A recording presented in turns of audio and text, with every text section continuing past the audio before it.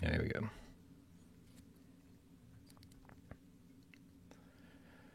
All right. Hey, what's happening, Miles? What's going on? Not much. We having another chat this week, or is this another?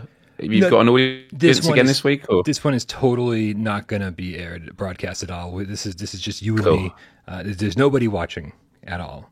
Appreciate that, because I got this secret I wanted to talk about. I haven't told anyone in the world yet, but basically, 1 second, I just got a phone call.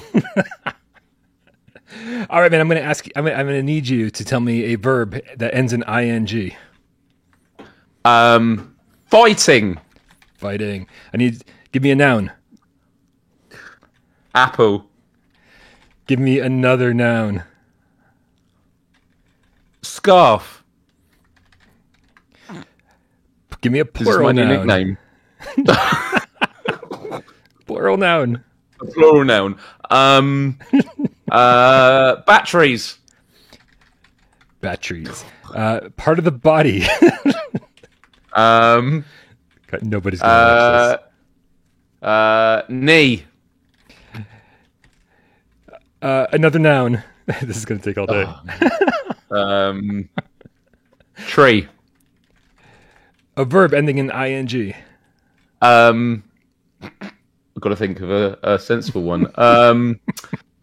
Flying. All right, give me a part of the body. Is this the whole show, by the way? This is the whole show. This part of the body. Can be RB2 Real or Mad Libs. What you choose in the chat.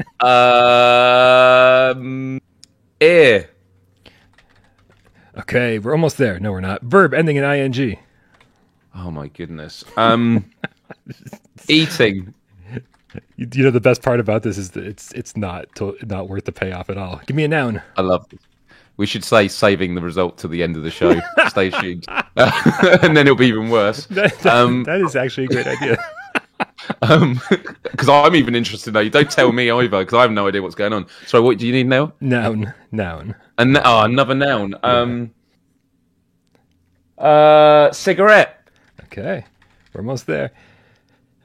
Give me another noun. Is this just giving a rating of my vocabulary? Pretty much, yeah. Another noun. We have to make sure you know what adverbs and shit are before you sign on to PSVR. Is that a noun? That's PSVR. a noun, sure. And then give me a part of the body. Another part of the body. Oh, everybody's ditching. Elbow. Elbow. We're almost there. Okay, give me an adverb. I'm so glad this isn't being broadcast. No, they would just lose so many subscribers if people were actually watching this. Yeah, I bet they'd be saying so much shit about us. Yep. Sorry, what's the next one you need? Adverb. Adverb. Oh, man. I know, right? Adverb. It's a verb that ends in ly, right? Is that how that works? Yeah, ly. So loudly. Okay, and one more. Give me another part of the body. Oh,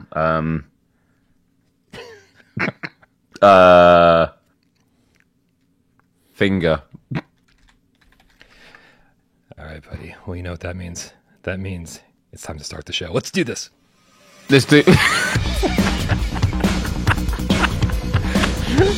Is there actually nothing to it? You just gotta not tell anyone about it. I love everyone's time. I've only just got the chat up. AJ put wieners. This is PSVR Gamescast Live. We film live every single Monday, Wednesday, and I can't believe you're actually here this Friday still. I mean, I could believe you were here like 5 minutes ago, but the fact that you're still here right now, holy shit. My name is Brian Paul from this channel right here, PSVR Without Pro, and this gentleman over here on the other side of the pond, it's Miles Dyer from Miles Dyer Official. I'm still confused. What's happened? What just happened? Oh! See, I'm sure other people would like to hear this too. By the way, this video, I just found this video of Tornado when she was just like 10 weeks old, and she's so adorable. I can't stand it. So I had to actually have that playing while we were doing this because I felt like it was the only way you guys would forgive me for that introduction by showing a cute cat. Here we go. Ready? I could hear the wind fighting, and off in the distance. Oh shit! I was home alone. Start this over. I was home alone and was scared out of my Plural noun. I didn't ask you to give me that one. I could hear the wind fighting, and off in the distance, an apple was howling. I crossed the room, locked the scarf, and climbed into bed, pulling the batteries over my knee. Was Mad Libs ever good? Because this is terrible. Then it happened. I could hear a tree flying up the stairs. My ears started to chatter, and my knees began eating. The cigarette was thrust open, and there was a huge PSVR with hair all over its elbow. And it was my father. Sorry, Dad. Hi, we're home, he said loudly. Hope you weren't afraid of staying home alone. No, I said, lying through my fingers. Best episode ever. Do you know what's really, really crazy about that? What? Like, I'm genuinely getting like tingles because it's so freaky. Like, you don't often get coincidences this bad, but that is literally the leaked synopsis of this upcoming game, Abandoned. You heard about this? It's the same story. I can't believe it. Yeah. It is the same story. Wow. Nick Milo in the chat says, Brian, you don't need Miles to help you fill out your Tinder profile. I do think that I'm going to copy and paste this into Tinder. This will be perfect. I'll get. It's probably worth saying. It's probably worth saying that because we're working out what the Friday show feel is going to be. That this is the new Friday feature. But like this was just like a teaser. So this is a shorter version. We're actually going to do full chapters, which will be like 100 questions or something for the first half an hour. Yeah, and then the second half an hour is reading and revising it, and then we'll do like 5 minutes of VR stuff. So yeah, what do you think, guys? Let us know in the comments. And for all the people I feel bad for, I feel worse for Sci-Fi Game Cat Henry, who has to timestamp this nonsense. Guys, we've got a lot of stuff to talk about today. We've got a lot of viewer takeover questions. We're going to talk about those Lucky's Tales time trials, which I think are fucking bullshit. Just a spoiler. And we're also going to talk about, of course, what the big headline is with the Lawnmower Man thumbnail, and that's what happens when VR becomes too real. But first, Miles, we got a bunch of viewer takeover questions to talk about. You want to kick off the first one? Read it out to everybody and tell them the first question we've got? Oh, look. Sure. Look at Tornado. She's so cute. I'm sorry. Okay, go ahead. Yeah, no, it's so adorable. So it's is it Awazik, the tethered game cat, had asked, PSVR games tend to be short, but how will you deal with reviewing AAA VR games taking tens of hours just to complete? Yeah, I mean, it's a good question, man. Honestly, because don't mind me. It's a good question because like we don't know. We don't know. This is something that has never happened before in Without Parole history. We've gotten a few AAA games. We've gotten a few longer games that have been either a nightmare to review or I've done some bad reviews. I think my Skyrim review was really phoned in. I had bigger plans for that. And then the No Man's Sky review just never happened. So you can add Minecraft to that list too. So big games have had a pretty rough history on Without Parole, just kind of never getting around to reviewing them. But it's going to be super duper important from this point on that I don't skip games, that I review as much as possible. And so I think the answer to the question is we don't really know yet. Hopefully developers will be better about getting review keys out, knowing that these are not 3 or 4 hour experiences, that these are going to be actually a lot more difficult for people to review. And of course, now that we've got Miles on the channel and Wes on the channel, AJ's still here for Mondays. I think we're going to have to kind of like take a look at that as we move forward and go, well, how are we going to handle these like 50+ hour games that we never really had to worry about too much before? So the answer is we don't know. It's not going to be easy though. Yeah, because it's one thing to review them. It's another thing to actually create the review video. And, the reason I discovered this channel to begin with was because of your reviews, and it's not just going to be me thinking this. Really like your style of telling reviews. It has its very own unique take compared to other online broadcasters and that.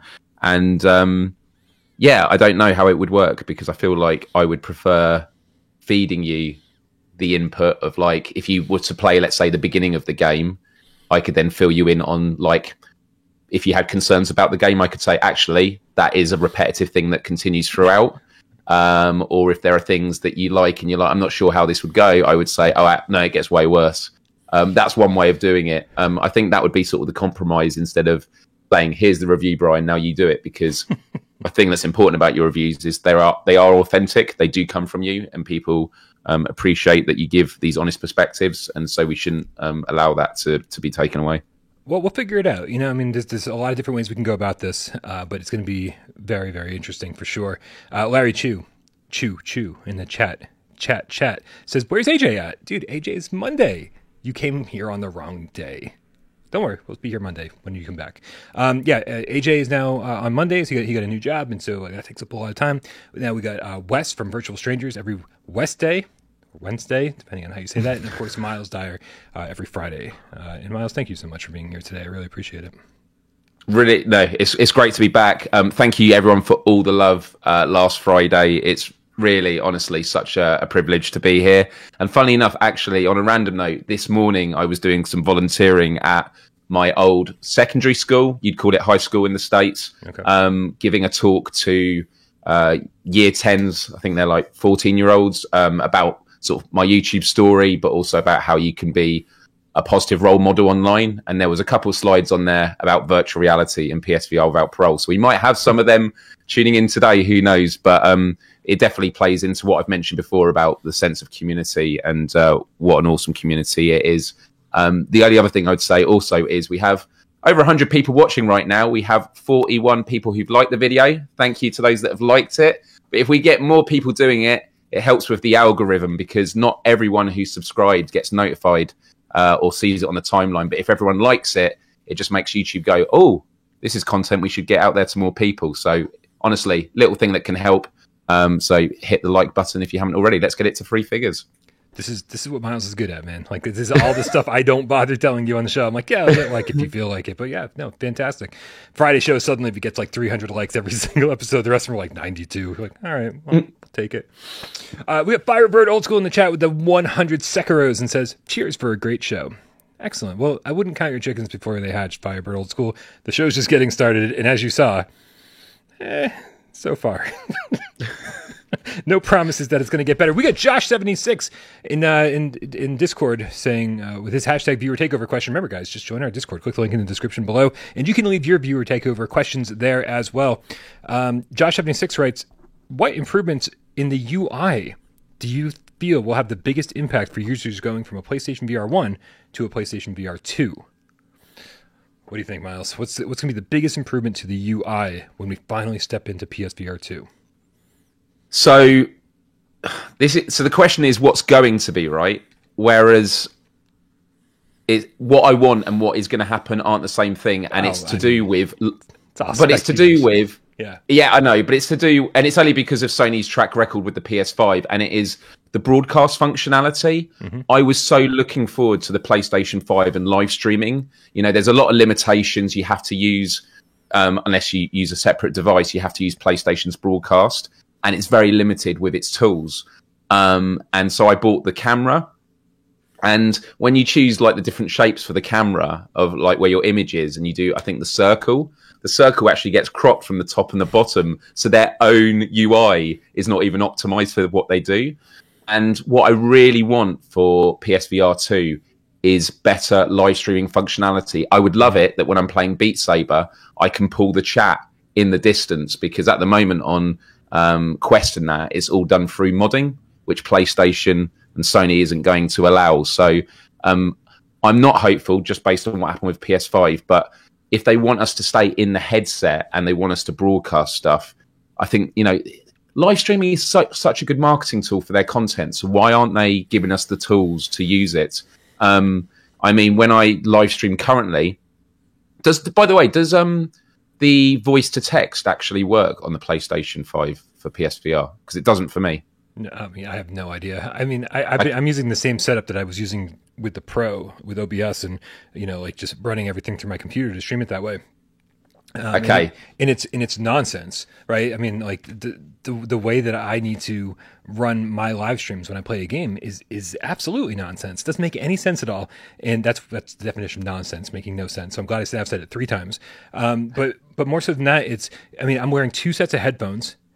So I do the same as you. Right? I have in-ears for the text to chat on the laptop, and then I have the headphones on top for the game stuff. Dude, I feel like a member of the fucking Borg when I live stream. There's wires hanging out everywhere. There's like multiple headsets. It's just like, and I'm trying to like have fun and play the game. And then on top, so and then I have to like, and then I hear the comments in my headset, and it's just like, yeah, man, just like let me pop up a window and see the comments. And I feel like, as you said, this is the best marketing that Sony has. It's live streamers, people playing games, and they're not, they're Sony doesn't have to pay these people at all, and so. If you want to make the interface as easy as possible, you want people to be streaming on PSVR 2 instead of Quest 3 or Cambria or whatever is next over on Facebook. So I think that's a huge part of this. But if you don't mind me backing up just a little bit, yeah, I'm just going to be so fucking happy that I don't have to hold the trigger and drag my hand across the screen. Sometimes when it's just lagging, like if you're already in the game and you try to go to the UI and you pull the trigger of the move and you have to drag it and you're like, come on. It's like you feel like you're dragging it across the whole fucking room. It's like, it should be like, you should be able to point at an icon and go click, click, click. But no, you have to drag, and it feels so antiquated. And then when it has slowdown or lag, it feels even more antiquated. It's terrible. And so I'm just going to be happy. Even if we don't have like a VR UI, if we can just point at the screen and go click, click, click, click, click, like that's all I need. I need a pointer. I'll be happy. Yeah, no, that's absolutely right. I think that is going to be the best improvement they can do, because like my one, the amount of people that actually live stream is a lot more limited, but I do think it'd be such a big win. And it's what I'm most hopeful for, because I would love to live stream VR more. But as you say, I feel like a Marine going into futuristic battle. I love it. Dave Station VR's in the chat. What up, Dave? Says streaming's definitely a pain in the ass as it stands. And then Gary and Sonia Williams responded by saying, well, stop sitting on it then, Dave. It's like basic fucking humor. And today, that is exactly what I need. I fucking love it. We got Big Show with the $5 tip says, what do y'all mean too real? Obviously referring to the title of the video. I think at some point, yes, we will have Ready Player One type VR games, but not by Sony anytime soon. Love the show. Big Show, we are definitely going to get into that after just a few more viewer takeover questions and then a little chat about Lucky's Tale. But thank you, Big Show, for supporting the channel. Appreciate it. The next question, why don't you take this one, bud? With the rumours of an event coming in at the end of this month, do you think we will see the headset release sooner than 2023 if it's a games showcase compared to a technical showcase? And that's from Rypop. I mean, yeah. I think if Sony does a games showcase in April, then everything I said about 2023 is totally wrong. There's no way they're going to build up the hype this soon, because people are excited about games more than anything else. They're gonna be like, oh, the tech is cool. We can't wait to put it on our head for ourselves. But if they're not kicking this thing off by showing some kind of tech demonstration with the same way that Shuhei Yoshida did the 2014 GDC, then yeah, man, they're building up the hype too early, and that means that the 2023, as far as I'm concerned, is out the fucking window, and that something changed. But I don't know, man. What do you think it's? Do you think it's possible we could get this thing earlier than I've been saying we can get it?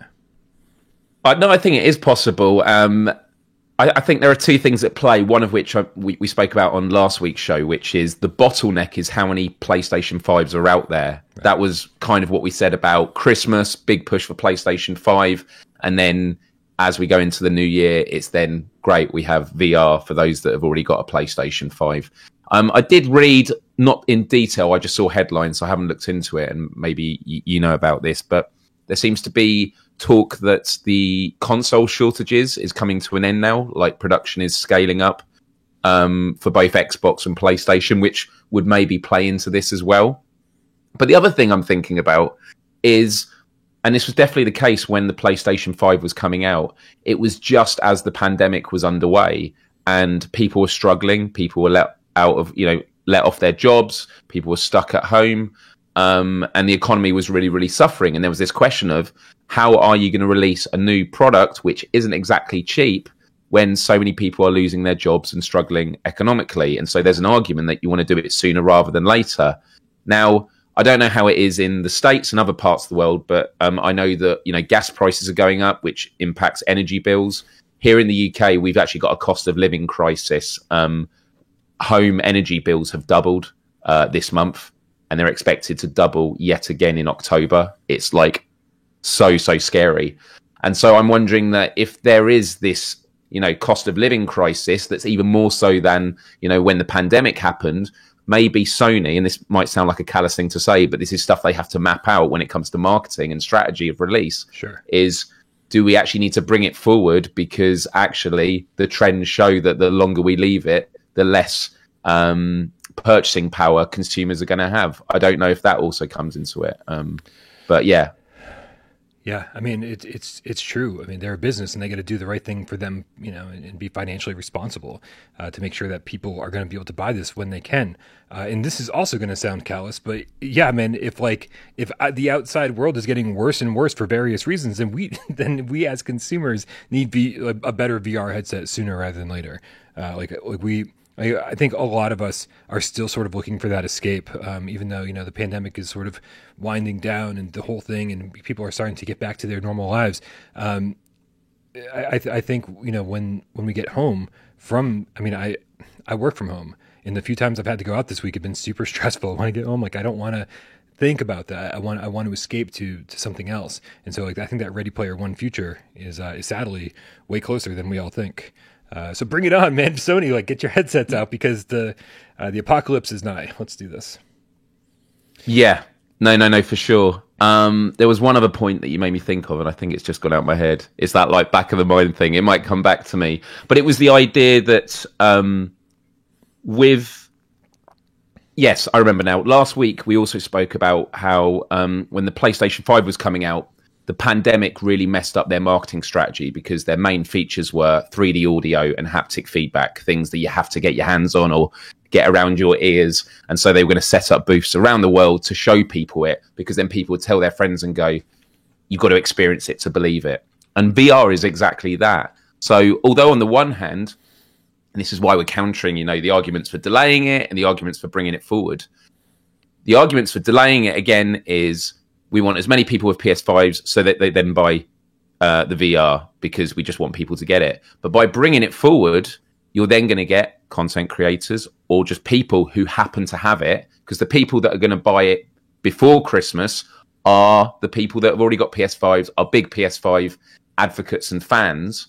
And what are they going to do when they've got friends round and, they're doing streams online? They're going to be saying, my goodness, VR is next level, and they're actually going to be the ones that then do the marketing on social media and things like that, and because that is how you sell something that you can't really demonstrate on a stage. We keep talking about, are they going to do a showcase where they show games on stage?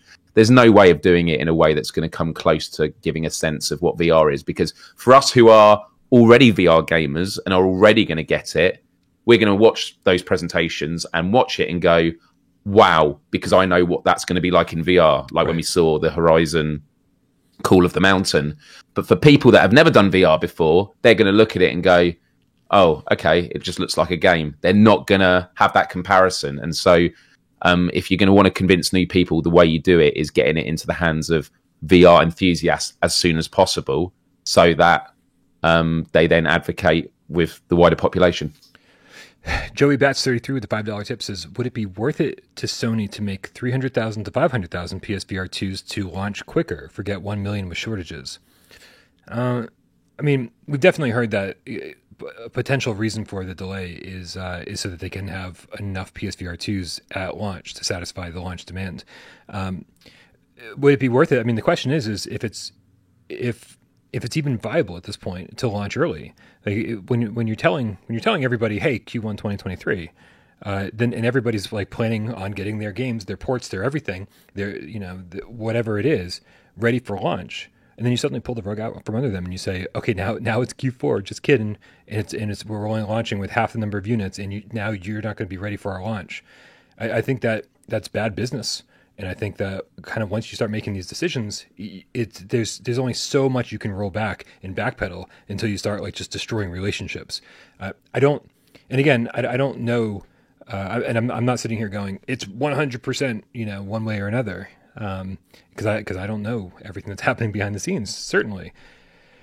But I just feel like it's a bad business move to start saying one thing and then go do another. That said, we haven't heard anything from Sony directly, right? Like there hasn't been some kind of PlayStation VR 2 announcement or stage event or demonstration or anything where they said pre-orders are going live and this is when it launches. And so I do feel like anything could change between now and then. I just don't know what the ramifications of that are. They also want to get ahead of the competition because every month you've got the headset out when, you know, Oculus haven't got, or Meta haven't got their next one out. That is going to be amazing because actually I'm getting a real sense that a lot of PC VR gamers are looking towards PSVR 2 with excitement. They keep asking. They go, this needs to be PC compatible. Like, and I was like, really? And that's going to be the big question, though, because I think it's possible because obviously Sony have registered PlayStation PC as a company. I think that's what it's called. Obviously for their God of War, ports and things like that.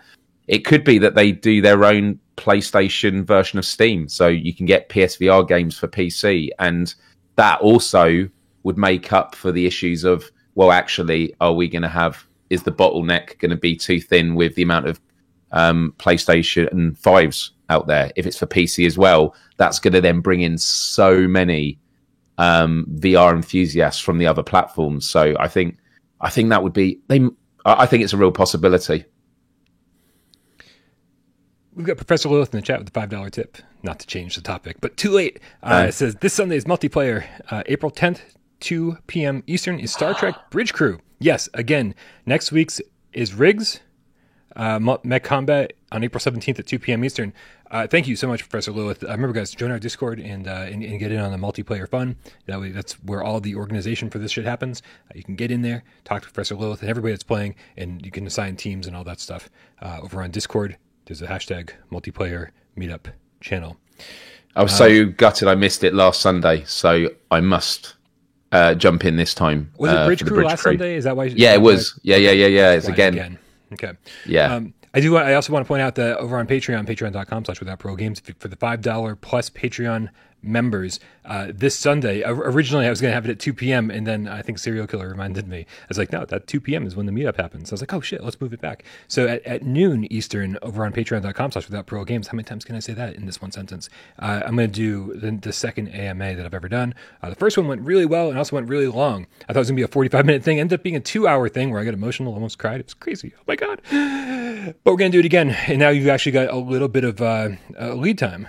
So if you're interested in joining Patreon, or if you're interested in if you're already a Patreon supporter and you want to like hang out and do the AMA/hangout, then it was a lot of fun last time. And so it was really, I watched it. It was really, really great. And it just gives a sense of, what's the drive behind this channel. Brian obviously talks a lot about on these shows, but when actually he's not having to worry about the sort of a schedule, and it's just like, let's just roll the camera, let's just have the questions coming in and have a conversation. It's a great train of thought, and yeah, it was really great, and it was awesome. And I gotta say, man, people didn't ask like very personal questions last time. They kept it very like video game and everything else. I thought it was gonna get real personal. Again, I feel like I'm a pretty much an open book, and so like I'll talk about whatever you guys want to talk about. But it's just nice to kind of connect to the Patreon supporters, people who are like, keeping this channel alive. And then during some of these slow times, man, it's like I've always appreciated everybody on Patreon, but I appreciate you guys so much more than I ever have before, because you guys are. When I say you're keeping the channel alive, keeping the lights on, that is not hyperbole. That is fucking 100% truth, and I thank you for it, dude. That's gonna do it for our viewer takeover segment. And now, great questions. Yeah, thank you guys. Yeah, if you want, but even better answers. Even better answers, if I say so myself. So good that I think we need 14 more people to like this video, so we hit 3 figures. Let's do this. Whoop, whoop, whoop. I'm not going to do this every week. Thank God. I don't know if I can handle it. I don't think I can handle any more this week. All right, dude. We got you playing Lucky's Tale earlier today, right? Yes. Okay. Tell me first, before we even, we don't need a big review discussion on Lucky's Tale. We've talked about Lucky's Tale already a little bit this week. But were you enjoying it? Did you play through the campaign a little bit? Yeah, I've done quite a few levels. I actually really, really enjoying it. I made quite a few notes. Like, for me, it was a great celebration of like Crash Bandicoot, Little Big Planet, Astro Bot, Mario, and it actually made me thought, I would love for there to be a Sonic VR game, because I always thought Sonic VR you couldn't do. There's a video on YouTube where it's like Sonic in first person and you just get motion sick when he spins. But of course, as you mentioned in your review, it shows you that third person platformers are actually really good for VR. And it was a reminder to me that when we talk about VR, and this is going to be in the big conversation of today, it's all about immersion. But we always tend to think of immersion as about the first person perspective, being immersed in the character. But it made me realize actually it's just about being immersed in the world. And I actually had a really good time with it. Clearly it's a port.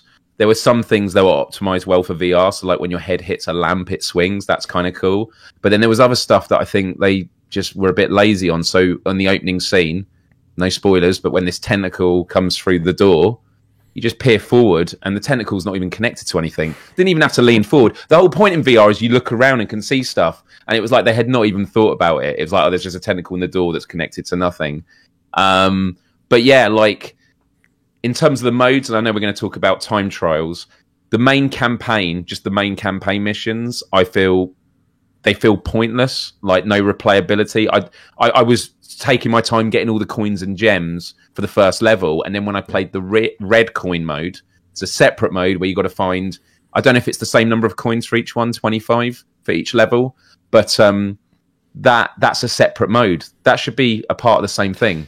Like, yeah, that felt weird. That felt like just we ran out of ideas, and so here's a different mode where you're doing pretty much the same thing, but we decided on 10 coins, yeah, 15 coins or 20. I thought that should be amalgamated. The time trials just remind me of why I was frustrated with Crash Bandicoot games. I'm someone who gets bronze first and then just about gets silver. But it looks like on as soon as you get to level 2 and 3 and onwards, it's about being really good at bouncing on the Angry Birds to get to high places really quickly, which I'm terrible at. Why do you hate it? I'm getting the. I assume that you really hate it. I'm frustrated. I'll say that during my initial, I did a review yesterday, and my initial review was, I played 1 or 2 of them, and it was fine. Like I got silver, I think, on both of them, and I was like, whatever, it's fine. I'm probably not going to play many more of these. And then after I published the review, I heard a lot of people say these are fucking impossible, and I was like, they're impossible. Like, what do you mean? Like, it's impossible to get the gold. It's impossible and they're not kidding, man. Like, to get the gold on any of these, it's impossible. It's not only do you have to go through the level a very, very specific way because you get penalized if you don't pick up the gems along the way. Correct. But on top of that, like, you've got to cut any corner that you can. You got to make sure. I mean, if you stop moving the analog stick for a second, you are already screwed. And I've gotten to at least the end of a couple of runs that I considered flawless runs. Like I was like, I can't do this any better. This has to be a gold. And I still had to shave 7 or 8 seconds, not like 7 or 8 tenths of a second, a full 7 or 8 seconds off my time. And I'm like, I don't know how to do that. Like, I'm literally going to have to go look at some like walkthroughs and shit and do like, there's got to be a shortcut that I'm missing. There's got to be something. And I've been talking to people. I know Jordan Cloud out there has been talking about this. Was it Hard to Get or All Yours History? I forget. I was talking to both of them on Discord. And it's taking like 30, 40, 50 minutes on each time trial and then still not being like successful enough to get the gold. And so how do you put these time trials that are so repeatable? Maybe we should lower that down just a tad. Virtual Strangers in the chat says, "Get good, son." I'm like, yeah, thanks. A better mechanic would be kind of what they did with Astrobot, which is you bring it down. I mean, Astrobot was still a challenge to get I think there was bronze, gold, silver, or was it just who could do it in the fastest time? But yeah, the way I could imagine it is you make it easier. So gold is a bit of a challenge, but maybe gold is what it feels like to get silver currently. And then after it, there's this, just high score with your friends. And that's where the challenge should be, where you're really trying to grind it. That's what happens in the PS5 Astrobot launch game is you're shaving off seconds because you're trying to beat your friends. But the mechanic of collecting the gems, I really like. And if I'm right, that when you replay it and you pick up the gems, it tells you for each gem how many seconds you are beating your previous or your best attempt, which I thought was really cool. And in a completely random, slightly unrelated note, it does make me feel that it would be an amazing mode to add in Zenith with the gems, like having time trials with with climbing and flying around and that to combat with your friends. I don't know, that came to mind straight away of like, I would love to have something like that in the massive Zenith maps, because people would just do it. And if you had high scores, I haven't been on that game in ages, but well, no, but yeah, anytime you can repurpose an area or a level with a different challenge, like we just complained about, like he's doing with the hidden coins. But at least in Zenith, yeah, it would feel different. It would feel like, hey, here's this different thing you can do, and you can actually stand around with your friends, and your friends can watch you as you do it.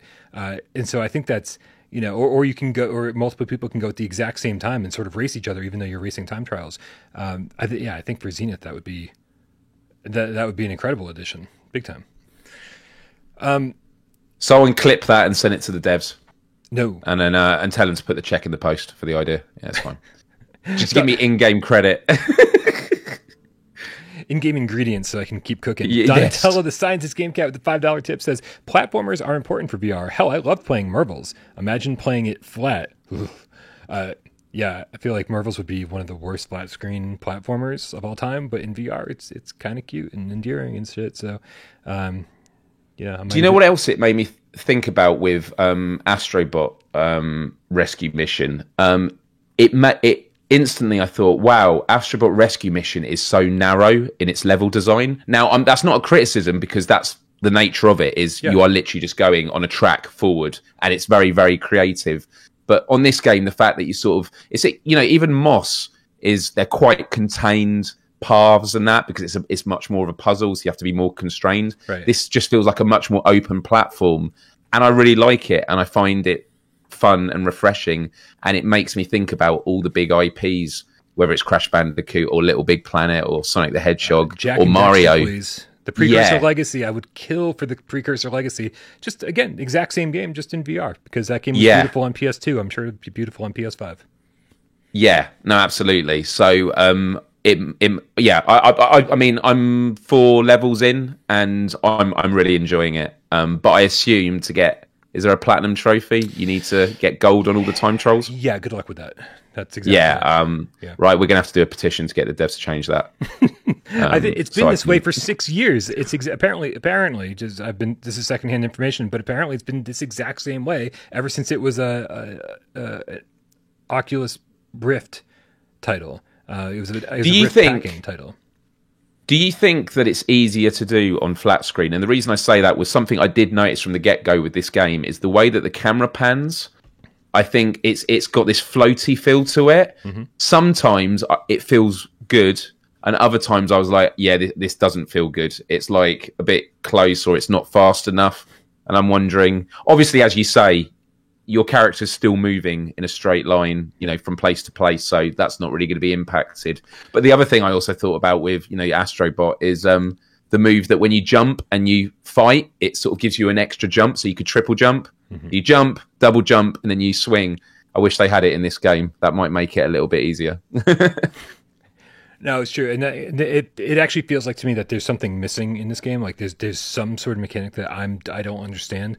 Like if you jump and then double jump and then land on an enemy, you get a speed boost or something. Like and there's it feels, because like I'm so bad at the time trials that I'm like, it feels like I'm missing some important mechanic where I should be running faster at a certain point, or like do I move faster when I jump or double jump, like or is running actually the fastest thing to do? Because I'm not, whatever it is, I'm not connecting with.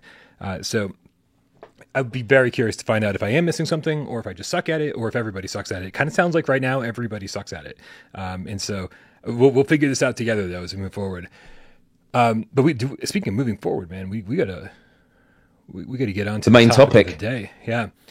This is something that you and I were talking about in voice chat with some of the other cats over on Discord, and as we were saying, it's a conversation that we thought was important enough to talk about with everybody. That just leaving a private conversation between you and me and a few of the cats who were in Discord, it didn't seem like enough. It was something we want to do with everybody here, and hopefully it's a topic that you guys are interested in. And also, if you want to be part of those discussions in voice chat, sometimes they're interesting. Sometimes we just fucking sit around and go, what are you having for lunch? It's and I know I'm selling it real well right now. $3 a month on patreon.com/withoutparolgames gets you your name on the scroll down here that goes by like 2,000 times per episode, and access to voice chat.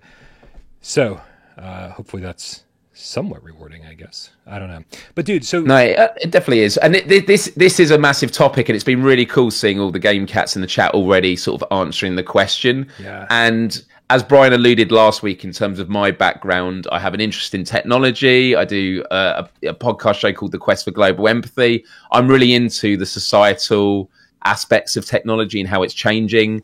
Virtual reality has a much bigger cultural impact in many ways than just gaming itself.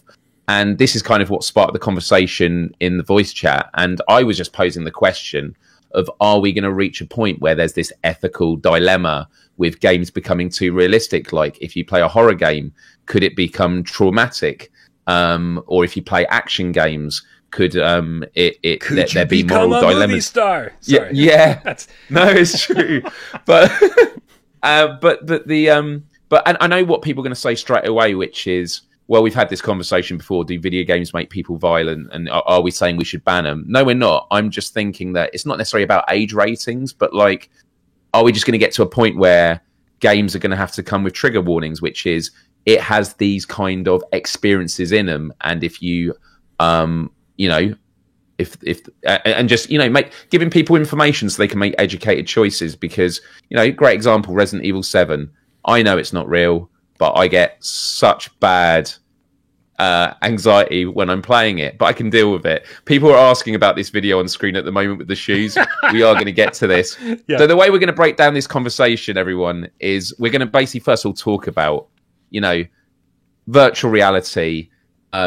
How is the immersion and realism going to improve with future technology? And this is actually one of the things that we'll probably get to. And then we're going to talk about like the positives for a realer VR, and then also the negatives, and really interested to hear your thoughts as well. But yeah, the thing on the screen at the moment, it's the idea that playing it as soon as possible because it's so goofy. I love it. Yeah, I found it just before we went live, because one of them is the idea of, for movement, we want to have movement in VR without controllers. Now, many of you will know of the 360 omnidirectional treadmill, which is that like bowl, and you kind of skate on it. So you're running in every direction and your feet just slide. So it's not really, it's like crawling. And then I heard about these, it's Ecto VR, it's a startup, and they've created these robotic boots. And they look hilarious, but they're basically a treadmill. Because we always thought that you'd use a treadmill, but no, the treadmill's built into the shoe. So as you're moving, you're actually moving on the spot. How that's going to work when you try running. And yes, they're really clunky. Yep. But so is VR headsets at the moment. It's still a box on your face. It's I think the early adopters of VR are very, very forgiving of things like this, and even like the 3D rudder and a bunch of other things that different developers have tried, different manufacturers have tried to improve the immersion of VR, right? Because at its foundation, VR is super clunky. Here we are with a fucking box on our face, and if you've been a PlayStation VR gamer for a while, you haven't even had analog sticks. So like, we're used to the clunk, man. And so early adopters, I think, go a little crazy over this shit and go, oh man, this is interesting. Can't wait to see where it goes. Maybe it's not ready for prime time yet, but it's certainly fun to watch like videos like this and see some of the solutions that different developers are coming up with. And this one is the least clunky so far.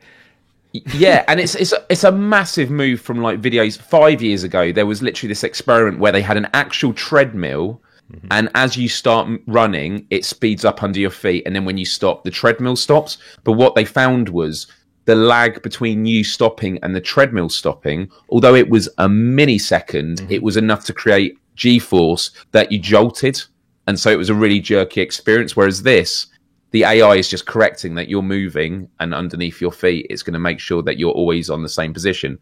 So yeah, movement, that's one thing.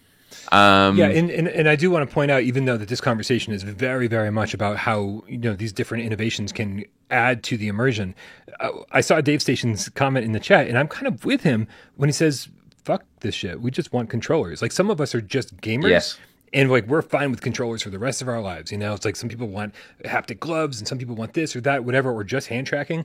I'm such a gamer when it comes to VR that I remember at the very beginning of the PSVR life cycle, I was like, I just want to sit on my couch and play with the DualShock. I don't even care about Move controllers. And as you can see how far I've come when it came to that. So like my state of mind has changed over the last 6 years, and so even though right now I'm like, oh yeah, I just want the Sense controllers. I know that in another 6 years, we're going to be in an entirely different place and go, oh yeah, no, those were good 6 years ago. But now these gloves, man. Yes. They're cool. Well, yeah. So gloves is a great one because gloves are definitely going to be a big thing because we talk about like being able to remove the need for controllers. We talk about like detection, but if you had gloves with haptics, when you hold, because you think about, oh, well, you want a controller because you want to feel like you're holding a gun or a sword. Well, no. There's eventually going to be AI programming haptics that when you clench, it will actually recreate the tension so that you feel like you're holding a sword or a gun. And, you know, these are all things that, and going back to, and I think this is illustrated by your point about, you know, we don't want to have to move around on these sort of boots and that. The point is there will become a point where you might not be an adopter in the next 5 years, but in 10 years, it will be so seamless that you'll try it once and go, yeah, actually, I'm definitely doing it, because it doesn't mean that when you're in game, you have to run at the rate that you're doing in game. They might give you boosters and stuff like that, you know, accessory settings and that, but it just gives you a sense of motion. So yeah, there's a bit of imagination here with this conversation. Sure. Do you want to? Well, yeah, you know, and I think the ultimate is the ultimate sense of immersion is going to be like full body haptic suits, which is something you had added to the Run a Show that was like. In my head, I'm like, oh man, isn't it bad enough I have to go find my controllers and make sure they're charged and then put on a headset? And there's a you know, even if it's a small process, it's still a process to get into VR. I don't want to have to put on a full body haptic suit, but yes, I feel like it's one of those things that once the technology is kind of perfected, we're going to be like, how did we ever play without this? Because it will just be a shirt. It'll be like, it won't be this bulky thing that you have to clip in lots of areas. Like tech is going to be, but I love that AJ's talking about, yeah, running in Skyrim or RIP. Like, yeah, that is the thing is, yeah, gotta, do you know what? It'll make people become increasingly fans of fast travel. That is for sure. Oh, thank God, a loading screen. Okay, good. Yeah. Thank God, a loading screen. I swapped out my SSD with the regular one. I needed more time. But it will change the dynamics of like combat games, because you're like you won't want to die, not because you'll feel like you're actually dying. It won't be that real. The body haptic suit. Well, they might do things where you get a little shock or a little sensation that you feel like you're being hit. That comes with its own implications of like suits getting hacked or people going, oh yeah, I want to crank it up. But it might mean that you're like, I don't want to die, because then I respawn and then I have to track back in. So like, I don't know, there's going to be all these sort of unintended consequences of how it changes gameplay. We've obviously, Brian, got the things coming out soon that we already know about. So we've got eye tracking and 3D audio and haptics in the controllers. Those are going to be massively transformational for VR, aren't they? And for anyone paying attention, this is this video playing here is the Tobii eye tracking video from and I whoever mentioned this on Discord, thank you very much for pointing it out. This is 5 years old and it still to me is very impressive. This is Tobii from 5 years ago demonstrating their eye tracking technology, and it's exactly what everybody's been talking about during the Unity PlayStation VR 2 presentation, where they're saying, oh, you know, just looking at an item and clicking the button, like they're demonstrating this 5 years ago, showing how well it worked then. And so, but now it's just kind of coming to light because we're going to finally have a home console headset that can take advantage of this. So again, this video is 5 years old and it feels super, super current somehow still. Wow.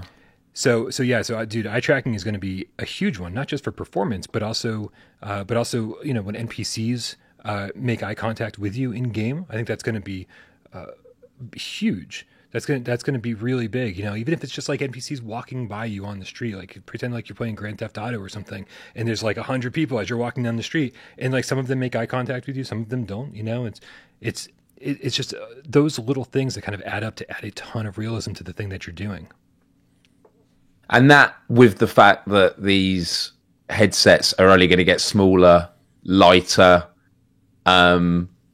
already they're just so much smaller than what they used to be when they first came out. I mean, we think about even computers or televisions from 15 years ago, which were these massive boxes, like, they were actually cubes, your monitors of computers. I was watching a few weeks ago the making of the original Matrix, and they were showing, like, this is the computer they rendered the massive fight scenes on, and there were just these old boxes, and it's just like unthinkable that they managed to do it on those kind of devices. But I do know that they had, and I might have mentioned this before, that they have developed AR contact lenses, but they're totally not practical. And the reason why they're not practical is because they require power to run, and you're not going to have a cable coming out your eye. So they have batteries in them, but batteries create heat, and it doesn't burn the eyes out, but it definitely heats them up. And so, these are all things that we're like, how are we ever going to overcome these issues? But they will find ways. I mean, this eye tracking technology and foveated rendering is, when I heard it was coming out on PSVR 2, it makes complete sense, but also it blows my mind that this is already happening. Yeah. It's just incredible. Ben Dawson in the chat with the 5 quid says, I know what it feels like to be kicked in the bits. I don't want to know what it feels like to be kicked in the bits in VR. Yeah. There'll be a whole mini game of that. Like, you can challenge. I mean, go around Rec Room just kicking people in the balls. Who knows, man? Maybe there's a God of War mini game where you're not getting kicked in the bits. Maybe there's a separate, more pleasing experience you could have in VR with your bits. Dave Station VR with the $2 tip says the NPCs in Roller Coaster Dreams already kick ass. I mean, they set such a high bar with Roller Coaster Dreams. I don't know how we're even trying to compete with that shit. Yeah, that's called quadruple A. Now, Roller Coaster Dreams is shit. It looks like a PS1 game. It's pretty bad. Yeah. The next thing we got is on the list, better animations. So the point I always make, and this is sort of the psychologist in me, is 90% of all communication is down to tone of voice, body language, facial expressions, and it's why that we tend to. There's a lot of dehumanizing of one another on social media, especially on Twitter, where you have to put all your thoughts. No. Yeah. No. It's why I deleted Twitter off my phone 5 years ago, because everyone tries to get their point, and you misconstrue. Everyone knows the times they've had a text or message from someone, they were like, "Oh wow, did I do something wrong?" They meant it totally friendly. It's just it came across a bit cold. So VR as a medium, when you're talking to people and it starts replicating their facial expressions and animations are better, and tone of voice and the audio is better, this is going to make human connection just so much more realistic, and I think that's really, really exciting. So these are all, everything we've kind of listed so far have been ways that VR is going to become more real, more immersive, and kind of straddle the line between reality and virtual reality, and some of these things are going to happen sooner rather than later. But what we haven't really discussed yet is the kind of the ramifications of this technology. Yes, and I think it's kind of, we're always a little bit late to the party when it comes to regulating these things, or when it comes to figuring out what the downsides societally will be. So let's figure out. Let's figure out just for a second here. Things are going to get way more realistic. Things are going to get way more immersive. And there's certainly a good side to that and a bad side to that. So let's start with the good side. Let's pretend we're reviewing a game. Let's start with the good side. Yeah. And then we'll crack down on this a little bit and figure out the negative side of super realistic virtual reality. So straight off the bat, and it's a quick one just because it's off the last point I made, which is, it's going to allow for greater empathy because it's going to humanize people more. You're going to now see people's expressions. you know, where people might be trolling before they'll actually, and this might encourage some people, this might already go into a negative. They're like, oh, I can now see I've upset someone. but I genuinely think like Zenith is a great example. There's a global voice chat, and, you know, correct me if I'm wrong, I think the servers are pretty non-toxic. Everyone's really helpful. You see people, and it's because there's this sense of like community and accountability that you can just help people, and, you know, you can block people if you want. But like, I think as that becomes more realistic, I think it's just going to encourage people to be nicer with each other, because once again, people become mean when you don't see people. You just see the text on the screen and you don't see him as a human being. So I think that's going to be really good. Yeah, I do have to agree with you. I think, I mean, first of all, I think our server on Zenith, the one that we've chosen, it's a lot of game cats, and so obviously that's true. The cats in general are, you know, some of the most positive people on the face of the planet, and definitely some of the most positive people in VR. I'm sure that that isn't the case universally across the board, but there is something. The first time I ran into another human being in a VR game, there was something about being in that world and having that person standing next to me in that world, even though he just looked like an NPC, you know, generic character model, whatever. I heard Lewis Knight's voice coming out of a person in Firewall, and I was like, oh, I feel like I'm standing next to you. Yeah. And so all of these little things. So if you are the type of person that like just feels like you've got anonymity online and that you can be a dick because you're hiding behind your keyboard. That's it. It does change things a little bit, because suddenly there's this real person standing next to you, and if they look more realistic, they look almost photorealistic, they look like a real person, and then now they're expressing, they're smiling, they're frowning, they're blinking, they're everything. All of these things add up to being like, this is a real person, and I'm kind of standing face to face with them.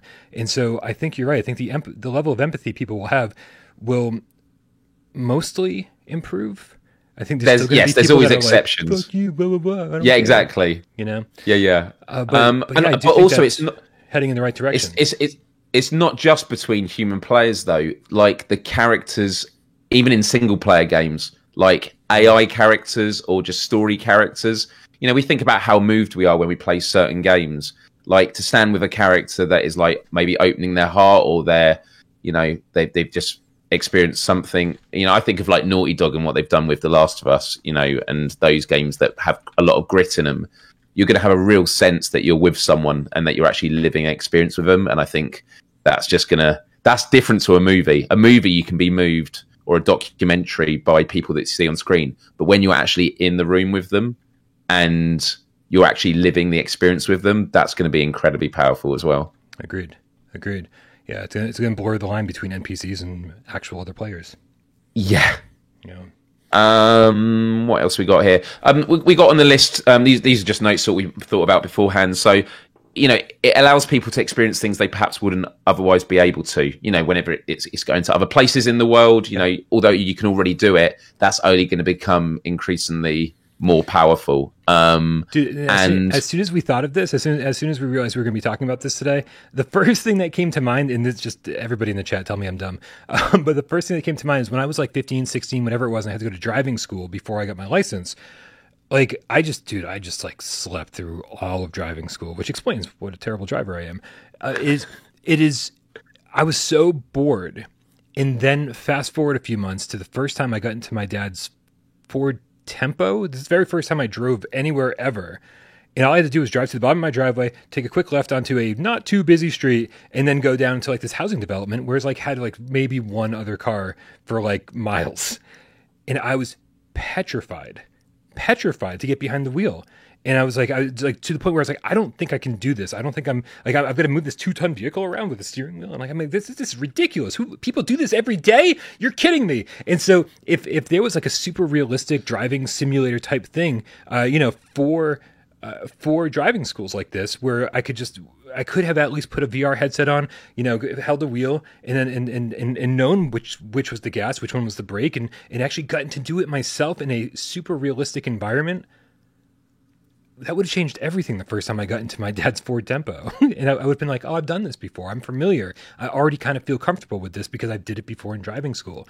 And but there was nothing like that. It was just like, it was like trial by fire. I was like, what if I hit the wrong pedal at the bottom of the driveway and I roll out into traffic? I was like, dude, I was like, my heart was pounding, and I was like, I don't think I'm supposed to be driving. Like, I think driving is for more rational people who can handle this kind of shit. so that was the first application that came to mind from realer VR experiences. Like, there's a lot of potential possibilities here, and that's like a silly one. That's a silly one. Think about surgeons who are like, I had to perform this surgery, and they could do it the night before practice in VR. On Surgeon Simulator. Oh, yeah. I mean, well, if you're trying to get rid of somebody's eyeball, that is a perfect simulator to use. Right? They installed the wrong one. They installed the wrong one. They were meant to do the actual new one that was released in 2032, which is for medical students, and they actually got the retro version, and they were like, I just stabbed him in the eye with the thing to keep him alive. But no, a silly example actually, and it's why we're not quite there yet. What is the table tennis game, the good one, because it's the one I play? Thank you, Racket Fury. Yeah. So all through the pandemic, I've been playing that so much, and I love table tennis, and I'm really blown away of how it feels. And when I show it to other people, they're like, wow, you get a real sense of it. You can slice the ball and curve it. And I kept joking, saying, I feel like I'm getting better as a player with reaction times. When I next go and play table tennis, it's going to be really interesting to see how much I've improved, or if I haven't. And 2 weeks ago, I went to a table tennis table. I was so bad because clearly it doesn't translate. But in the future, as VR gets better and they have haptic gloves, and we're still in its infancy at the moment, that's an example of we're not quite there yet. So I would say Racket Fury has a good simulation, but that's what it is. It's a simulation. It's that simulation with a sort of arcade. Well, it has an arcade mode on it, but the realism is going to come down to tracking and things like that. I just wanted to respond to someone in the chat quickly before it disappears. So sure. Twitcher, that I love Swordsman, now GameCat, says, do you think this will increase or decrease multiplayer anxiety on the facial expression part? Maybe some players find it easier to socialize without all the facial social clues. So all I would say to that is different people are going to have different reactions, and it's why sort of I preface this conversation with, it's not about do we have one thing or the other. It's like we let people have the choice. Some people prefer Rec Room to realistic games, which are much more minimal. Like even then, dude, I get social anxiety in Rec Room. Right. Like if I walk into a room and there's 2 or 3 people in there, I'm like, I climb up, I stand in the corner, I just kind of look around. Like it's the exact same way I am in real life. And so in that, those are cartoon characters. Those are as generic VR models as you can get. Although I haven't played recently, I heard they improved them. And I still, just knowing that they're real people brings the social anxiety. I clam up. So I want to see where this takes us. True. But at the same time, I'm like, it's going to be a little scary for me. That's fair enough. But then the point will be that there'll be other games that cater, like the more technology advancements we have, the more range we can have of experiences that are going to be tailored to different people's thresholds of anxiety and psychological tolerance, whether it's about horror or previous experiences. You don't want someone that's maybe served in the military to play an action game that is really realistic and it's a beach scene or something like that and can cause flashbacks. As things become more realistic, these are things that have to come into consideration. Before diving into the negatives, the last thing on sort of the positives is the idea of, and this actually could be a negative as well, which is the idea of rewards without risks. So you can actually do things like bungee jumping and things like that, excuse me, without the risks of dying, I guess, bungee jumping. But that's kind of what it is now at the moment. And I think that's of course going to be something that only becomes more common as realism increases. Yeah, I mean, there's actually rewards without risks is actually a great way to talk about like Richie's Plank experience, or even like Windlands, things that I've got a pretty terrible fear of heights. And I will say that playing a lot of VR and doing a lot of things at from high vantage points, swinging around on vines and grappling hooks, has really, I mean, to me, I think helped with my fear of heights. Just because I get so used to it. Sometimes I look down in VR and I'm like, holy shit, and but I'm kind of okay with it. Whereas like I think when I first started playing VR, like it was some of these things were really, really difficult to deal with. Even if you've ever played like T for God on Quest, which is like kind of like this random generation thing where you actually walk around, and sometimes you're standing outside of like a skyscraper on like a little ledge, and you just have to kind of like scurry your way a little bit over here. And like I think things like that, no matter how unrealistic they are in VR, still are tricking your mind enough. You talked about Resident Evil 7 being like, it's a game. But like, there's something in your brain that's still like, this is rough, And so I think all of those like exposure, it's almost like exposure therapy, right? Where you have these rewards without risks, and eventually that translates into real life, hopefully, unlike Racket Fury. I don't know. Yeah, no, there's going to be a lot of room for rehabilitation. I think in the medical space, it's going to be helpful for a lot of treatments. This is potentially taking us actually into the negatives. So one of the last projects I worked on when I worked for the news organisation, The Guardian, 7 years ago, I was their video strategist for 2 years. It was called 6x9. It's still available. It's the number 6, X9. It won a lot of awards, I believe. And it was a 10-minute VR experience that you could do on your phone, and you put it in like a Google, what's it called? Google Box cardboard that you put to your eyes. And it was, these journalists had worked with people that had been in solitary confinement. And for 10 minutes, you are in a cell and you have narrations from people that have been in solitary confinement who are saying things like, well, we're in the cell now. What are we going to spend our time doing? I guess I'm going to count the bricks on the wall. And you naturally start doing it. And, bit of a spoiler, but towards the end, there's a bit where they say how you lose your mind, and in the end, you feel like you're floating. And in that moment, you just start lifting into the air off the bed, and you feel like you're having an out of body experience. And there are like people knocking on the cell walls. It's very basic, but when we first tested it, a lot of journalists were taking their headsets off in tears. Oh, is this it now? Wicked, you've got it on screen. Perfect. Yeah, and so this was about 6 years ago, and it was when it was shown at festivals. We actually built a thing out of cardboard blocks, the cell 6x9. So you actually went inside it, you sat on a fake bed, and then you put the headset on. I think that was great for empathy. But on the other hand, when I saw journalists taking their headsets off in tears, I was like, well, there's actually a risk here. There's actually due diligence you have to do, because you are potentially putting people at risk. So it's a good educational tool, but we need to be careful. And I think this gets into the conversation about negatives when it comes to the realism of VR. This is so much more than playing Grand Theft Auto. This is so much more than on a flat screen. This is so much more than watching a scary movie on a flat screen. Because VR, for the first time ever, really in history, you feel like the main character. You feel like you're in those environments. Like this is, and I know to us, to everybody watching right now, this is. That goes without saying. That's common sense. But to anyone who hasn't tried VR and goes, well, how is this medium any different than just like, reading a book, watching a movie, playing a game?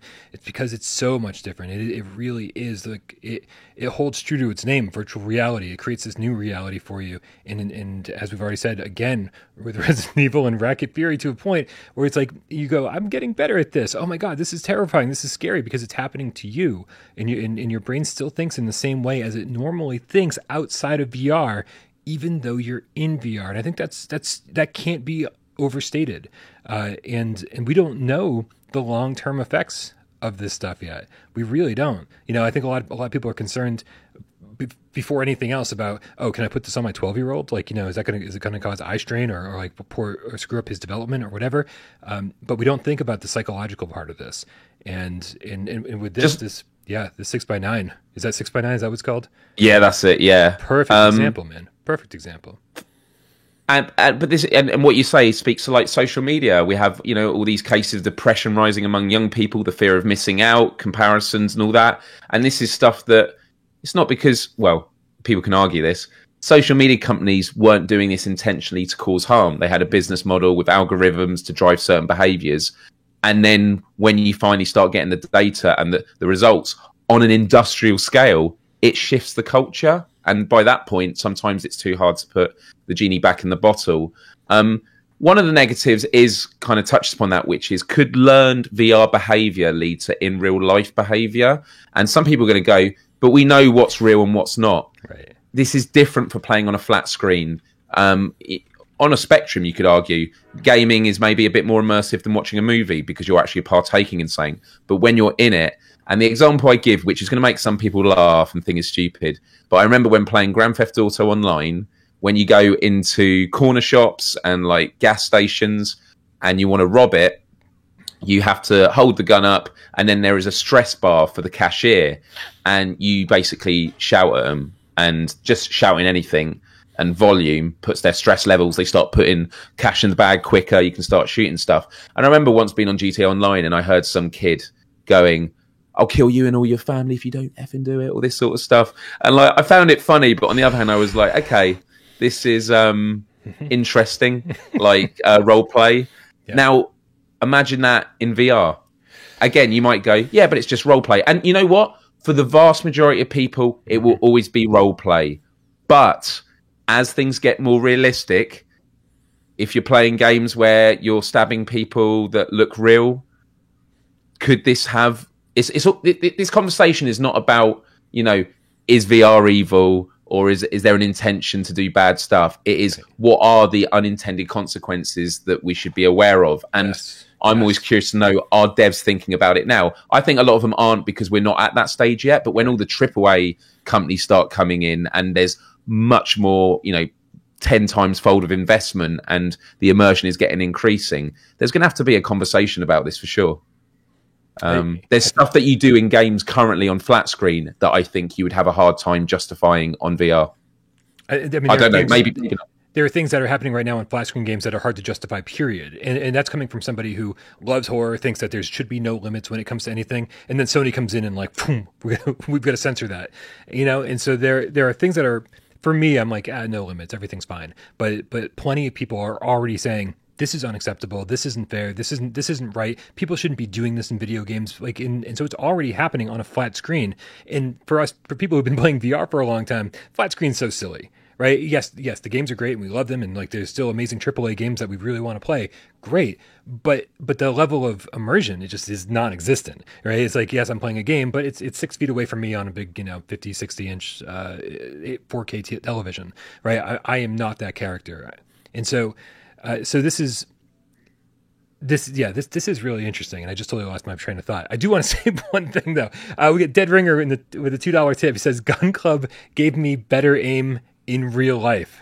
Happy Friday," which I think we put into the plus column until he finally loses his grip on reality, and then we suddenly put into the negative column. We're like, shit, man, he's up on there. He's sorry. Someone in the Beard of Power 666 in the chat said violence in video games has always been a thing, and I agree. I think of the days of Doom, Soldier of Fortune was like one of the first games where you could blow limbs off, and I remember at the time thinking how realistic it looks. You look at it now, it looks ridiculous. Yes, it always has been a thing, and I think it just means we update the ways that we regulate things. So, for example, the idea that video games have just got an age limit, same with movies, I actually think is always ridiculous. It's arbitrary. It's not about what your physical age is. It's about your mentality. How you and they'll say on the box, it's rated this because it contains violence, and it's always really abstract stuff. Mm-hmm. I think the way that VR games are rated, and they should just be suggestions, which is it contains themes of X, Y, and Z, and they kind of do that at the moment, but it's just to allow consumers to make an informed choice. And you're always going to get unforeseen circumstances. But we were talking about there not being nefarious stuff happening, but there is going to be some of that as well, because realistic VR is going to allow for greater opportunities for deception. So this could be from advertisers. I don't know if anyone's ever seen the Black Mirror episode where they're powering this building by doing exercise and getting credits. Oh yeah. And then when they go back to their room, that's a good one. Commercials get played. Yeah. But if they close their eyes and look away, it pauses the ad until they start looking again and it plays. Now that I say it's not going to be a thing. Who knows? But weren't Facebook boasting recently about they were testing in Oculus ways of putting commercials in VR? But if things are realistic, it means that they could have literally realistic human characters that are just bots that are trying to sell you stuff. that you would be building relationships and friendships with, and it turns out actually that was an AI. Because when we talk about AI and being human, we're always thinking about robots, and we're like, but yeah, you could push a robot, and that you would know it's not a human because of the way they feel. But in VR, if it's just avatars, that could actually be a bit more tricky to know. And so I think there is a risk for having harm caused by others. And we were saying about, empathy and seeing people and their expressions means you'll be nicer. Yeah, there are some people that troll and would actually get a buzz from it and have the opposite reaction. So that could be a problem as well. Yes, absolutely.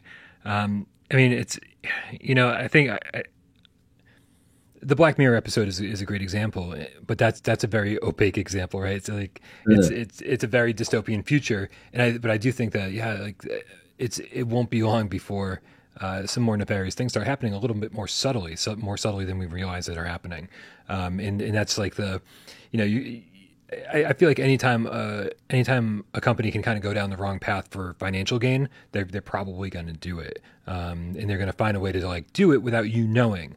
So there's certainly an element there. Nick Milo, the game guy in the chat's like, "Damn, Black Mirror." Every episode was like, "Yeah, I guess you're probably right." It's true. It's like it's all warnings about the future, and they've done a couple great VR episodes too, which is totally off topic, not the point. But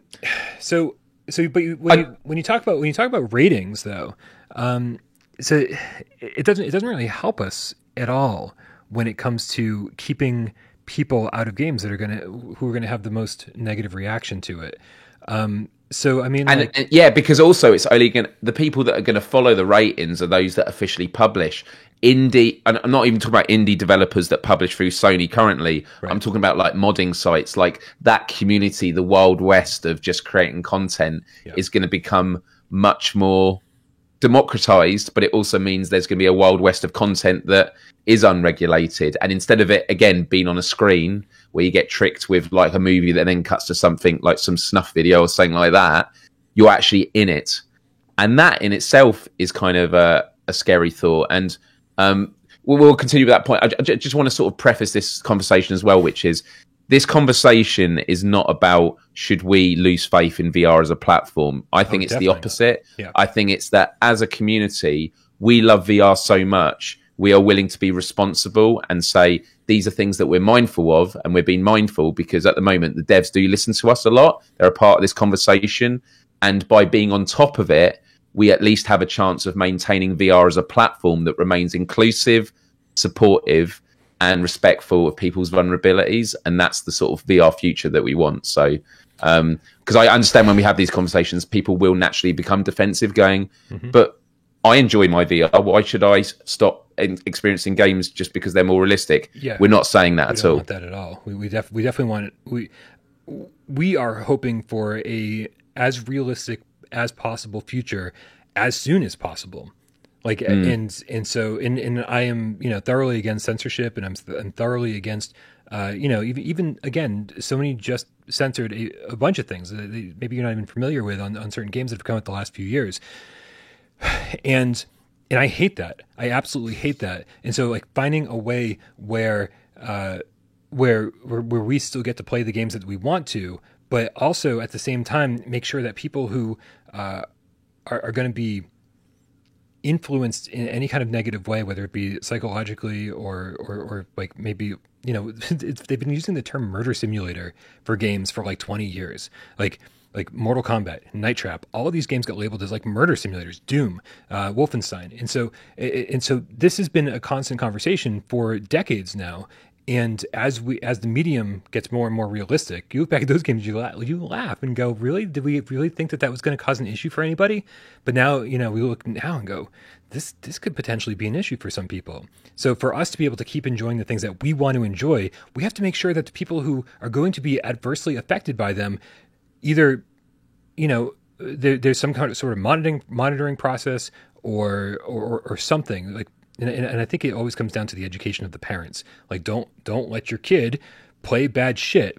But as years go by, parents are just passing the blame to different people, and unfortunately, some of the people that take the blame are the video game rating boards, right? It's like, well, yes. how did you let my son buy this? Well, how did you let your son buy this, right? So and then it's a knee-jerk reaction. It creates a knee-jerk reaction, which is usually destructive, and it hurts the greater society that was actually enjoying it and fine. Right. So, because if we don't take responsibility and devs don't take responsibility, government institutions will then just slap down, well, we need a quick fix. And if you've ever seen these congressional meetings around tech companies, they often don't know much about the tech that they're regulating.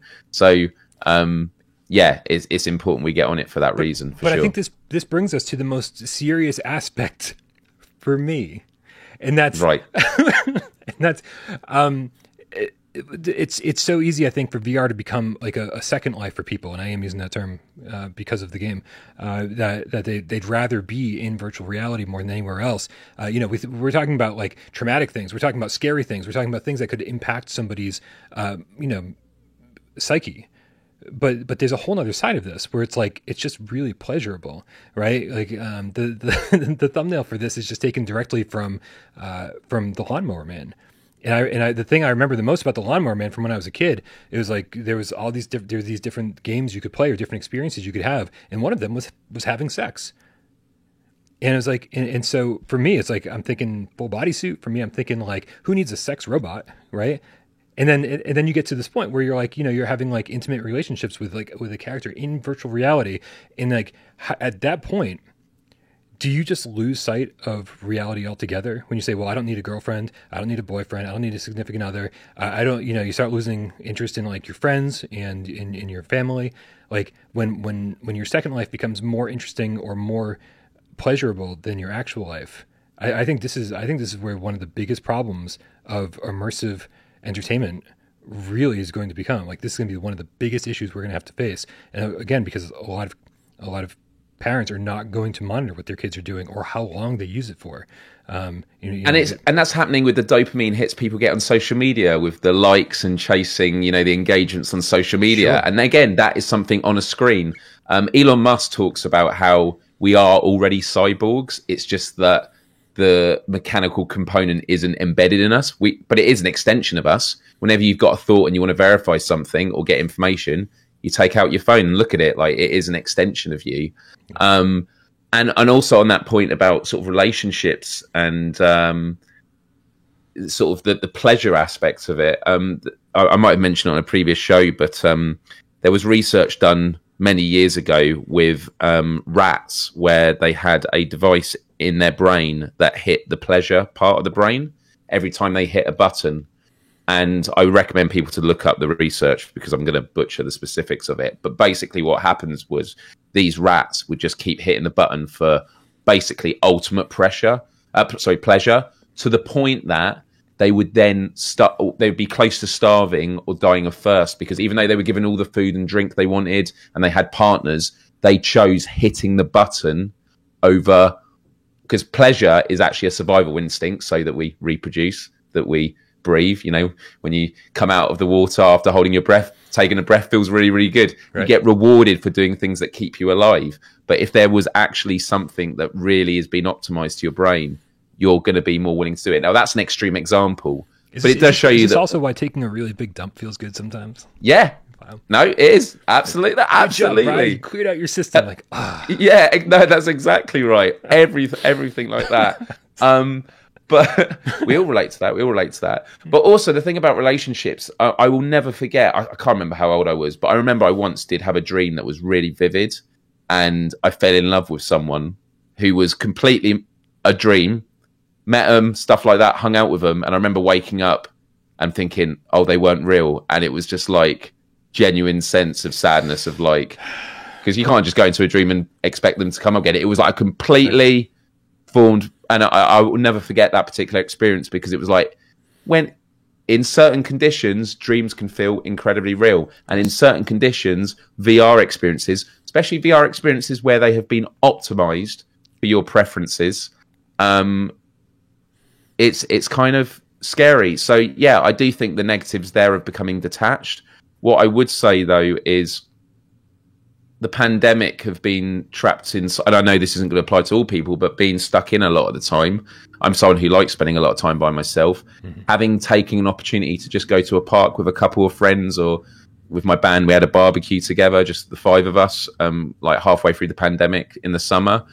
It was really nice, and went away like quite exhausted by it, because it's like going out and, you know, spending a lot of time talking with people. But human contact and like touch, hugging people, that is actually a physiological need. And it's a component that we need for our well-being. And there's, again, lots of research to show that if you don't have physical touch with other human beings, your life expectancy does go down. The question, of course, though, and sorry to interrupt you, is with a haptic suit and VR, does it trick your brain enough to say we're getting these interactions from people? Does our life expectancy now increase because we're getting laid in VR? Well, we are technical beings that respond. So I actually, I agree with you. I think, once it's optimized enough, and by that point, we might be actually. This is going to be great, Miles. The future's fucking incredible. Well, this is what they say about like the future evolution of humans. It's the idea that humans are going to just keep evolving. There's also an idea that the actual humans is an evolutionary step to us downloading our consciousness into software, or, you know, robots. You know, if you want to create immortality, you download your consciousness into AI. I mean, this is getting into a really, really deep aspect of it. But like, we know that, and you know, a lot of you may have already heard about the simulation theory. It's the idea of, are we living in a simulation? Mm-hmm. And again, I recommend people looking into it, but it's based on a few premises.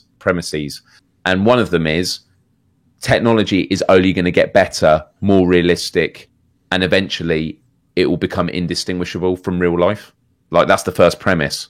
And I think we can all agree that at the current trajectory, unless we destroy our planet before we can do it and stuff like that, eventually VR worlds are going to be indistinguishable from real life. It's a question of when we get there, but the stepping stones of getting there. Whether it's 10 years from now, 20 years, or 50 years, it will happen. There was a tech journalist at The Guardian that said something really interesting, which was, when it comes to predicting the future with technology, I might get this the wrong way round, but I think he says we often overestimate the short run, but we underestimate the long run. So like, we might be saying this is going to happen 3 years or 5 years, and will probably be a bit too quick, but then there'll be trends in the next 10 years that happen way sooner than we expect. And, you know, it goes back to the eye tracking thing. When that was announced on PSVR 2, I was like, it totally makes sense, but I had no idea that this was something. It just sort of caught me off guard. And the idea that this is going to be with us within less than a year, potentially, is just remarkable. So there's some good, there's some bad, but either way, fucking exciting times ahead. Definitely. This has been a really cool conversation, and like, the chat has been absolutely on fire. I've been reading the chat and trying to keep up with you and everything else. This has been, I mean, definitely perspectives all over the place. I love the varied responses, because it's, you know, everyone's got a different idea of what the future is going to hold, and but no one knows until we get there. And so this is fun. This is fun territory to explore, for sure. And I got to say, I copied and pasted this comment from like 20 minutes ago in the chat, from Twitcher, the I Love Swordsman Now Gamecat. It says, gotta say that I love the way the new Gamescast setup is working out. We get very different but equally awesome chat on the different days with different co-presenters. In Twitcher, thank you so much for that, because this has been a pretty stressful transition, in making sure that, like, you know, that we're still bringing great content, and making sure that we're still, being entertaining, and still talking about, you know, PlayStation VR. It's a struggle, and I do absolutely love, and obviously, Miles, this obviously applies to you. All three of my co-hosts are amazing, and they do give wildly different perspectives on gaming and VR and just everything. And I don't think I could have asked for a better trifecta of co-hosts. So, Miles, thank you again for being here. And Twitcher, thank you for saying that, because it makes me feel a lot more confident about what we're doing over here. Yeah, that means a lot, and it's one of the many reasons why I was excited to be a part of this, because of the other two that are involved, of incredibly talented people that all bring their own, and that's kind of what you want with 3 days a week. Obviously, Brian is the anchor of this channel.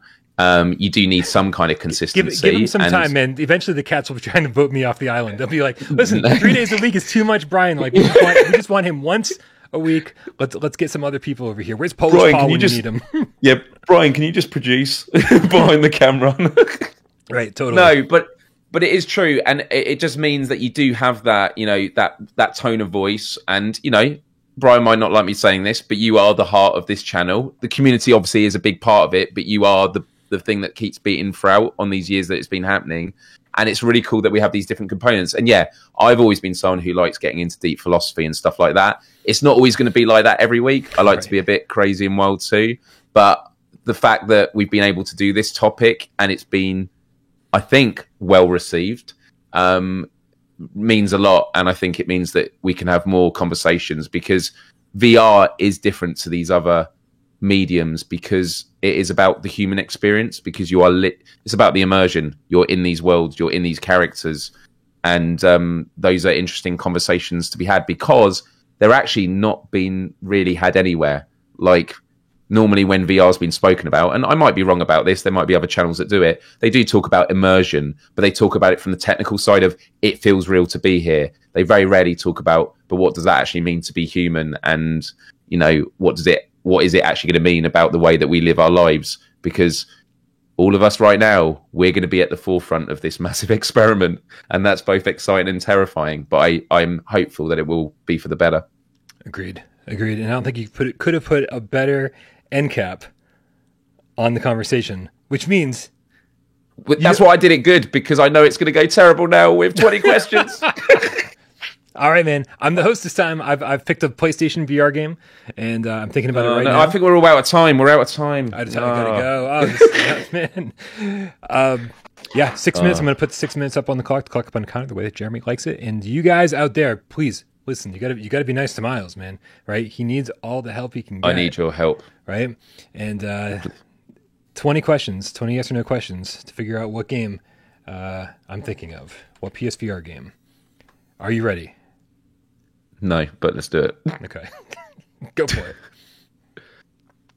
Does it have a multiplayer component? Yes.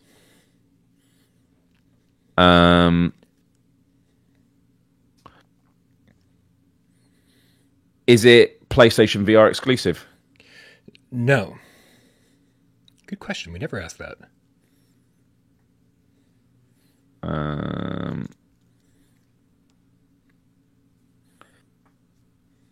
Is it first person? Yeah, I would say you would play this in first person. Last week I said Moss wasn't first person, actually it was. Last week was last week, man. Let's not worry about it. No, but I'm just saying it's interesting though, because it is kind of partial.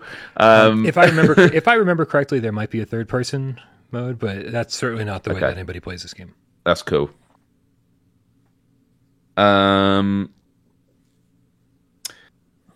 Do you use the Move controllers? Or can you? No. Does it use the DualShock? Yes. That's 5. Okay.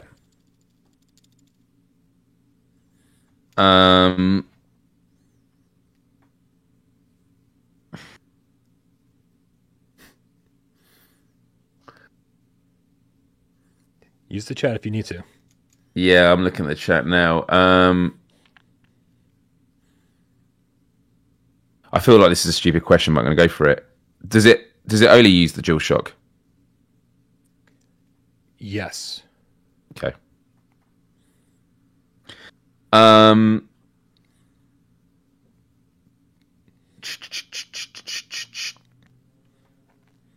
Let's go with some genres. Do you control vehicles in it? I'm sure you can, but I have not. And I say sure you can. Maybe not.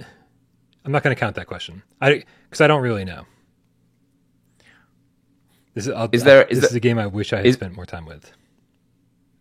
Is there a flat screen version of this game? There is.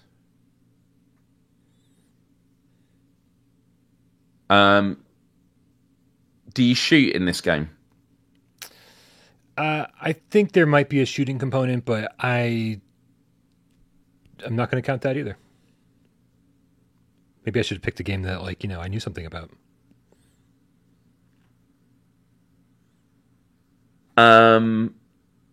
Yeah, Donatello, I think it could be.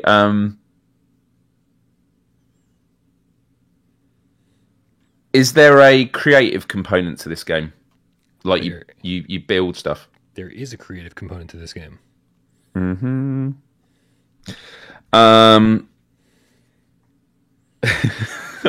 Are there any mines in the game? There's definitely some mines in this game. Yeah. How many are we on? That's 9.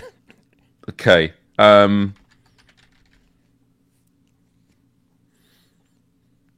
Would you say there's as much crafting in this game as there is mining? I would say equal parts mining. Would you say that? Would you say that equal parts is in not just the gameplay, but in the name of it as well? That is actually what I was referring to. That's 11. Yeah. Is it Minecraft?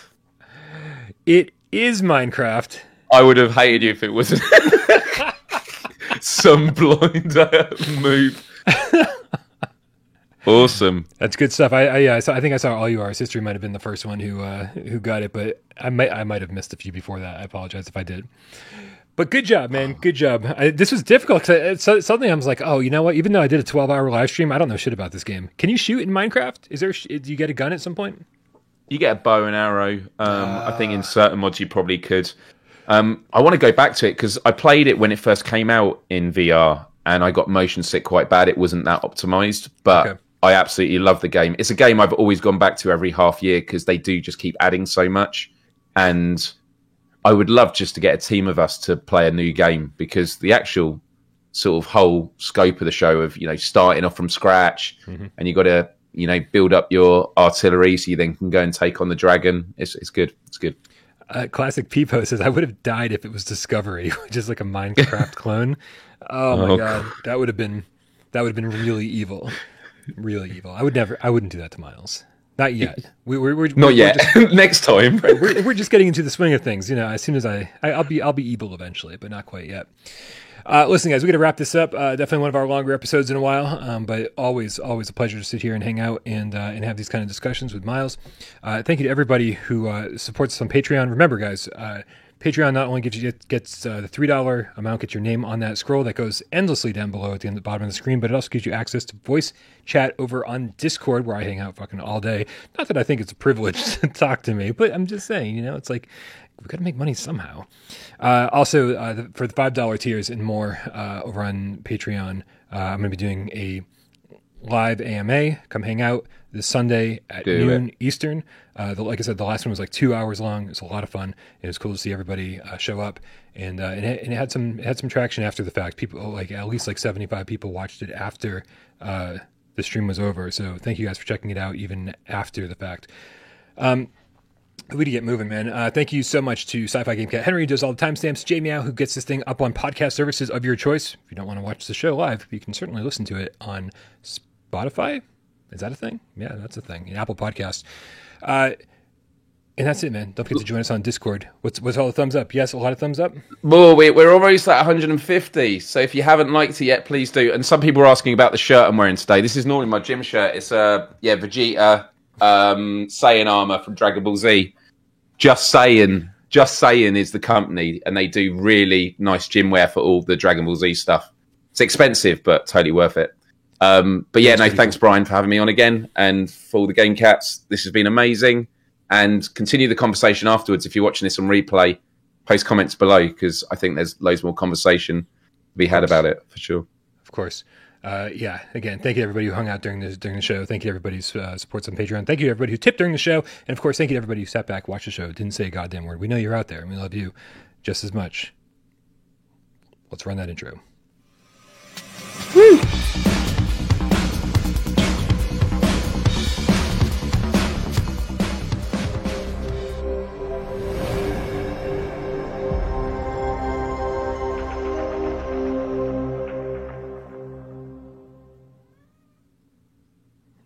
the pod? Tornado's by my foot meowing. We're still live. I'm just talking. Can they hear us? Yeah, oh, they can hear us. Yeah. Can they hear us? I don't know. I'm not sure if they can hear us. If we talk that way. Everyone. Thank you. All right, give me a noun. A noun, another noun. A verb that ends in ing. Oh Dude, no! That was officially the worst way to begin a show ever. I'm so proud that anybody stuck around. We must do it again. Every Friday. Join us for live. Because then people are like, "Wow, this show's getting better and better as it goes on." You just got to get through the first 10-minute game. Jordan Cloud just showed up. I actually said his name earlier in the show, so apparently he felt the cosmic vibrations that I said his name, but they were just like 2 hours behind. Could I do a quick plug before we end this? Oh, dude, absolutely. Plug. I am super close to hitting 7,000 followers on Instagram. So if you have Instagram, I think I'm like 20 away. So if anyone has Instagram, that's where I'm most active. It's Miles Dyer Official on IG. I'll put it on the chat. There you go. But it's also on the screen now. Miles Dyer Official on Instagram. Go follow him. Oh, nice one. Yeah. Because I post stories on there a lot. It's a good way of staying in contact there and on the Discord as well. So, there I am. Bye-bye. Yeah, we're going to get the plugs at the beginning of the show from now on. Because otherwise I'll forget. Good night, everybody. Have a great weekend. We love you.